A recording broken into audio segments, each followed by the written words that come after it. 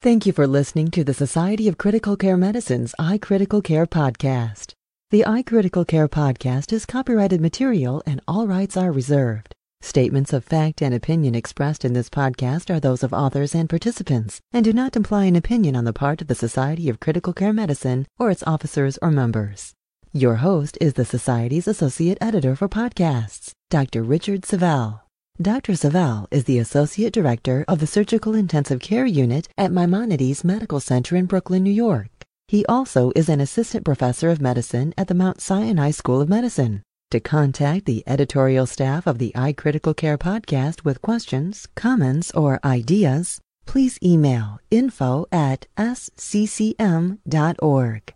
Hello and welcome to the Society of Critical Care Medicine's iCritical Care podcast for Thursday, April 27th, 2006.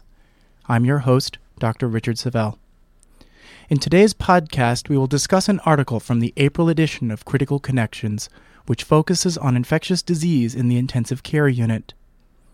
With us today is Vera De Palo, MD, Associate Chief of Medicine and Director of the Intensive Care Unit at Memorial Hospital of Rhode Island.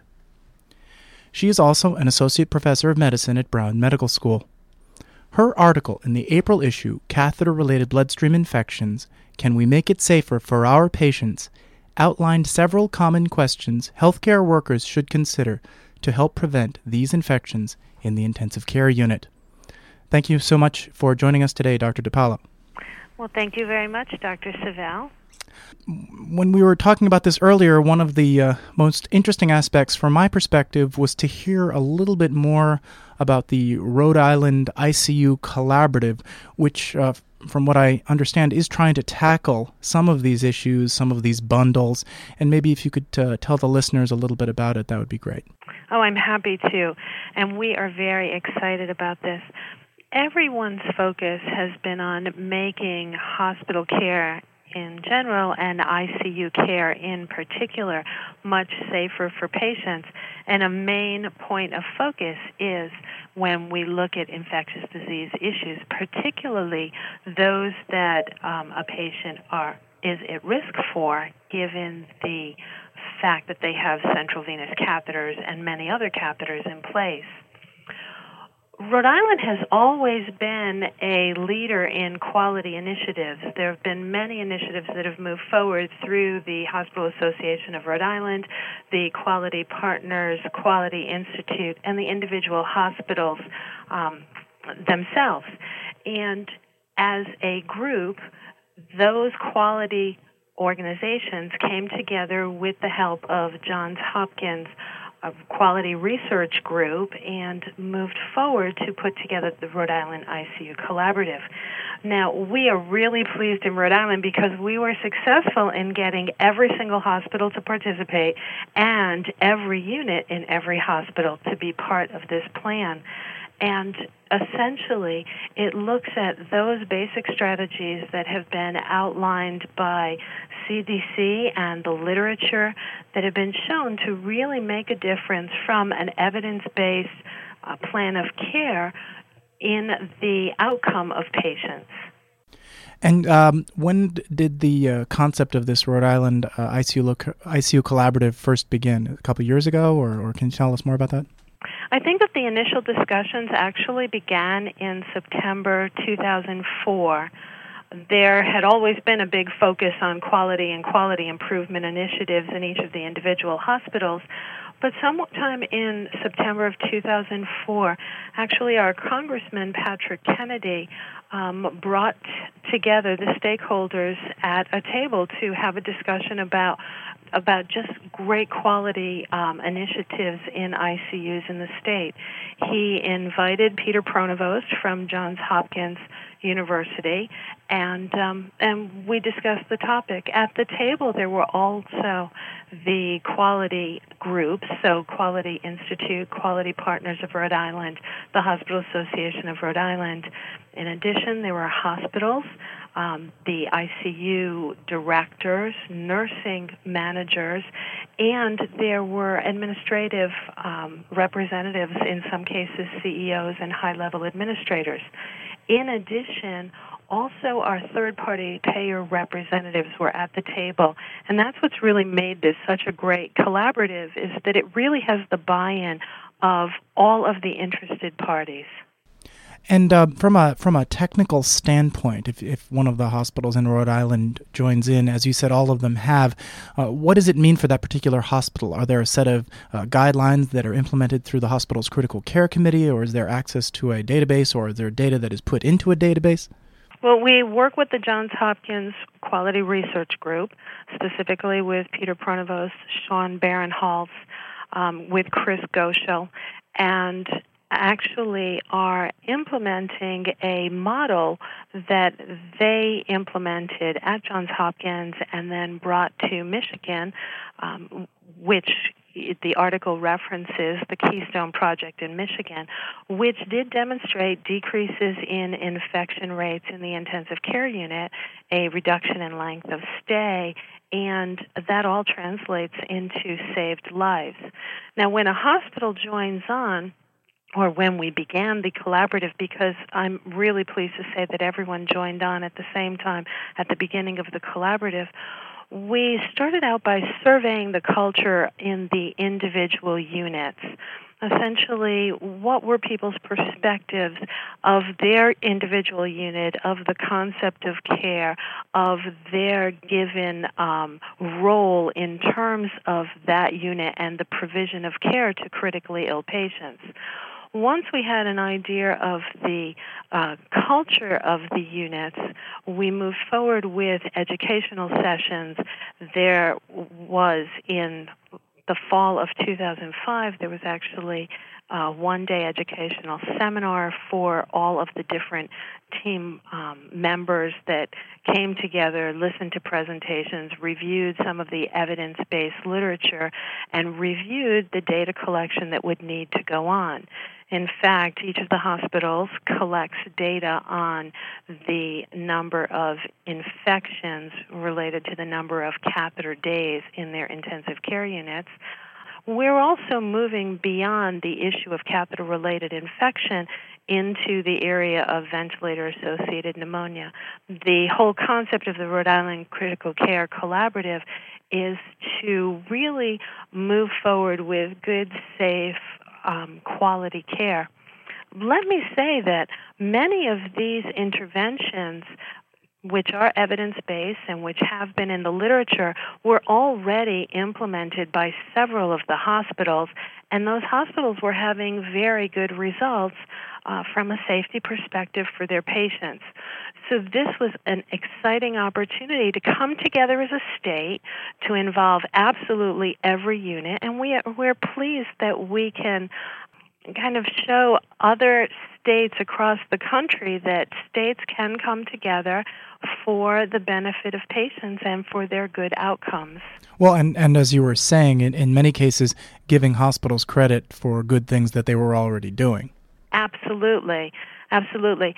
Some of the things needed to be changed a bit because one of the issues that the article refers to is the fact that there has not been a unifying definition for catheter-related infection, and how exactly do you define it, and which infections do you count, and is it a surveillance definition or a clinical definition that you use?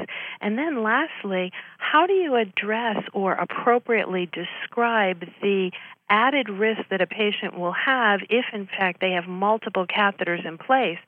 And so hospitals that had already grappled with some of those issues for the good of the collaborative and the success of the collaborative all came together on a common definition and adjusted their methods so that as a collaborative we could move forward with one set standard. Well, this is, it's a little off topic, but it's a topic that I like to talk about very much, is whether or not, and specifically with either VAP or catheter-related infections, measuring process versus outcomes. And I remember I discussed this with Dr. Gropper in a previous Surviving Sepsis Campaign CCM podcast, that, especially as it relates to this and some of the Barinholtz data, that you want to be measuring that we're putting in the lines as safely as possible, that we're doing everything we can to make sure that they're taken out. But as you're saying, the outcomes are often less clear, exactly what you're describing, right? Exactly. Some of the institutions in our collaborative have had wonderfully low infection rates. And it is because they have consistently focused on implementing the evidence-based strategies. That is, the site that you choose to put the central venous catheter in, choosing a site where there is not a high skin density. Many of the hospitals have actually implemented and have been utilizing the evidence-based strategies that were outlined in CDC reports, that the Barinholtz article refers to, that many other articles have reported great success with. That is, when choosing a site for the placement of the catheter, choosing a site where the skin flora may be at a lesser density, using maximal barrier precautions, cleansing the skin with a chlorhexidine prep, having materials in a particular place, perhaps on a lion cart, so that it's easy to have all of the appropriate equipment and empowering the nurses to stop the procedure if it doesn't appear to be going according to protocol, etc. Absolutely. Thank you. Yes, and, practicing critical care truly is a team sport. It is the skill of each person on the team that comes to the bedside of the patient for the best outcome. And having the eyes and the hands of the nurse available to you and the judgment helps us to really bring great care to patients, hopefully translating into super outcomes. Like many other areas of critical care that are interesting, there are controversies, and I thought we could address a couple of them today, not to come to any major conclusions, but at least address some of the topics. And one of the ones that I'm always discussing with the residents is the insertion site. And this is something that, at least from my perspective, has changed over the years because we've developed more common presence of sonograms for making IJs safer, and yet the CDC has come out from an infectious disease standpoint recommending subclavians routinely. And I was wondering how your collaborative and perhaps your intensive care unit has addressed some of these particular issues regarding the placement site choice. We are trying to follow the recommendations of the CDC. From my readings, it seems that their selection of the subclavian site is really based on density of skin flora at that site. But there are clearly times when it is not possible to utilize that site, either previous surgical procedures or equipment that already may be in that area of the body, and so it's not really an accessible site. And sometimes the patient's body habitus makes it a much more difficult site of insertion, thereby increasing the possibility for some mechanical complications. Now, ultrasonography has really helped there, but I believe that the best way to approach it is to truly look at each patient individually.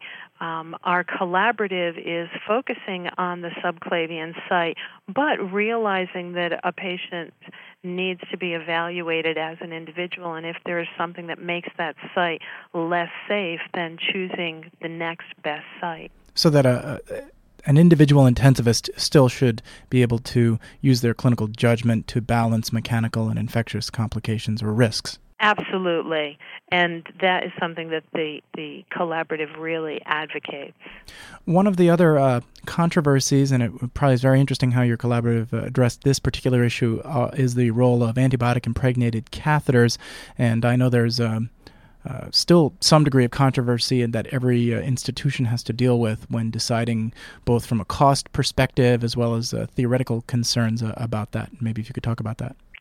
As you know, the literature really has shown that there has been a reduction in contamination rates when these catheters are used. The cost savings in terms of what it would cost for an episode of line sepsis is truly great and really balances the additional cost of the catheter.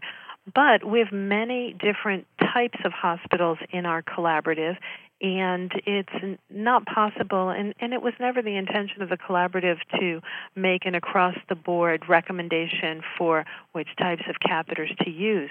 One of the real important things to remember is that all of the studies and all of the projects that I referenced in the article were done without the use of an antibiotic-impregnated catheter or an antiseptic-impregnated catheter.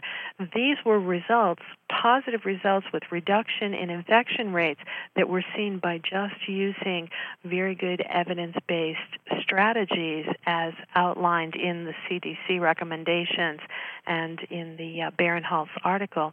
So it's possible to achieve those great rates without using an antibiotic or antiseptic impregnated catheter. In those cases, when utilizing the evidence-based recommendations or strategies, there's still difficulty in achieving the rates we desire, then CDC does recommend utilizing those specific types of catheters. I guess the two-part question is, one, are they being used in your hospital or throughout the collaborative, or does each hospital sort of look at its own data and make a decision, or is it on a patient-by-patient basis? How have you been addressing some of those issues?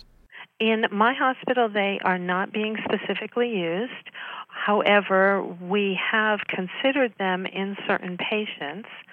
There is no collaborative-wide recommendation that's made, and just as we would expect the ICU attending, the intensivist, the team at the bedside to make those individual patient decisions, we would expect them to also make the same types of individual decisions regarding the catheter depending on what their antibiogram is in their intensive care unit, what a given patient's infectious disease condition is. So yeah, we do allow that openness, that ease of decision on the part of the intensivist. One of the other most controversial areas is obviously diagnosis, and I thought one of the topics that we could discuss today was twofold. Is one, do you do things like sending the tip for catheter? I understand that, I'm well aware that even the concept of changing a catheter over a wire is becoming discussable. And then finally, differential time to positivity. Is that something that you're using in your institution? In my institution, we do use the differential time to positivity. And this gets back to that issue of surveillance definition versus clinical definition, and recognizing the fact that there are many times that we treat patients for a presumed catheter-related infection. So in our patients, I'm going to speak specifically to my institution, when we remove lines from patients and there is a suspicion that there's infection, we do send catheter tips. The issue of a differential time to positivity really refers to drawing blood cultures from both the catheter and the patient, a non-catheterized site, and then comparing the time to positivity. And if, in fact, the catheter culture becomes positive 2 or more hours before the peripheral blood, then that is presumed to be a catheter-related infection. One of the questions I had for you is, I know that when change occurs in ICUs, getting a culture change is not easy, and one of the major culture issues is having the nurses feel comfortable stopping a procedure if they don't feel it's going according to plan. Was that difficult, integrating the nursing staff into the Rhode Island, the collaborative issues around catheter-related bloodstream infections? I think that it's different for different institutions. In my institution, we've always worked as a collaborative team. When we round, we have our nurses with us. We have a clinical pharmacist as part of our team, a nutritionist, respiratory therapist who are present. And so our approach to the patient on a daily basis is really a team approach. And so consequently, our team members feel very comfortable in offering an opinion. I know that there are some institutions where there has not been that culture of a team approach, and there have been special attention or steps added in between to allow the nurses and other team members to feel comfortable enough and empower them enough to stop procedures when they feel that the evidence-based guidelines that have been outlined are not being followed.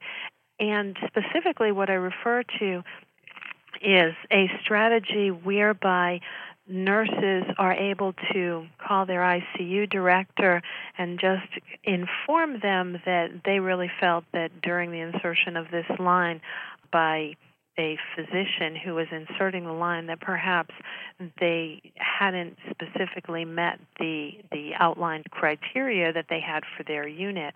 And this has been a nice bridging step to help nurses feel more empowered, to help other physicians who participate in patient care in a given unit to understand that it's truly more of a team concept and this project is working to empower nurses.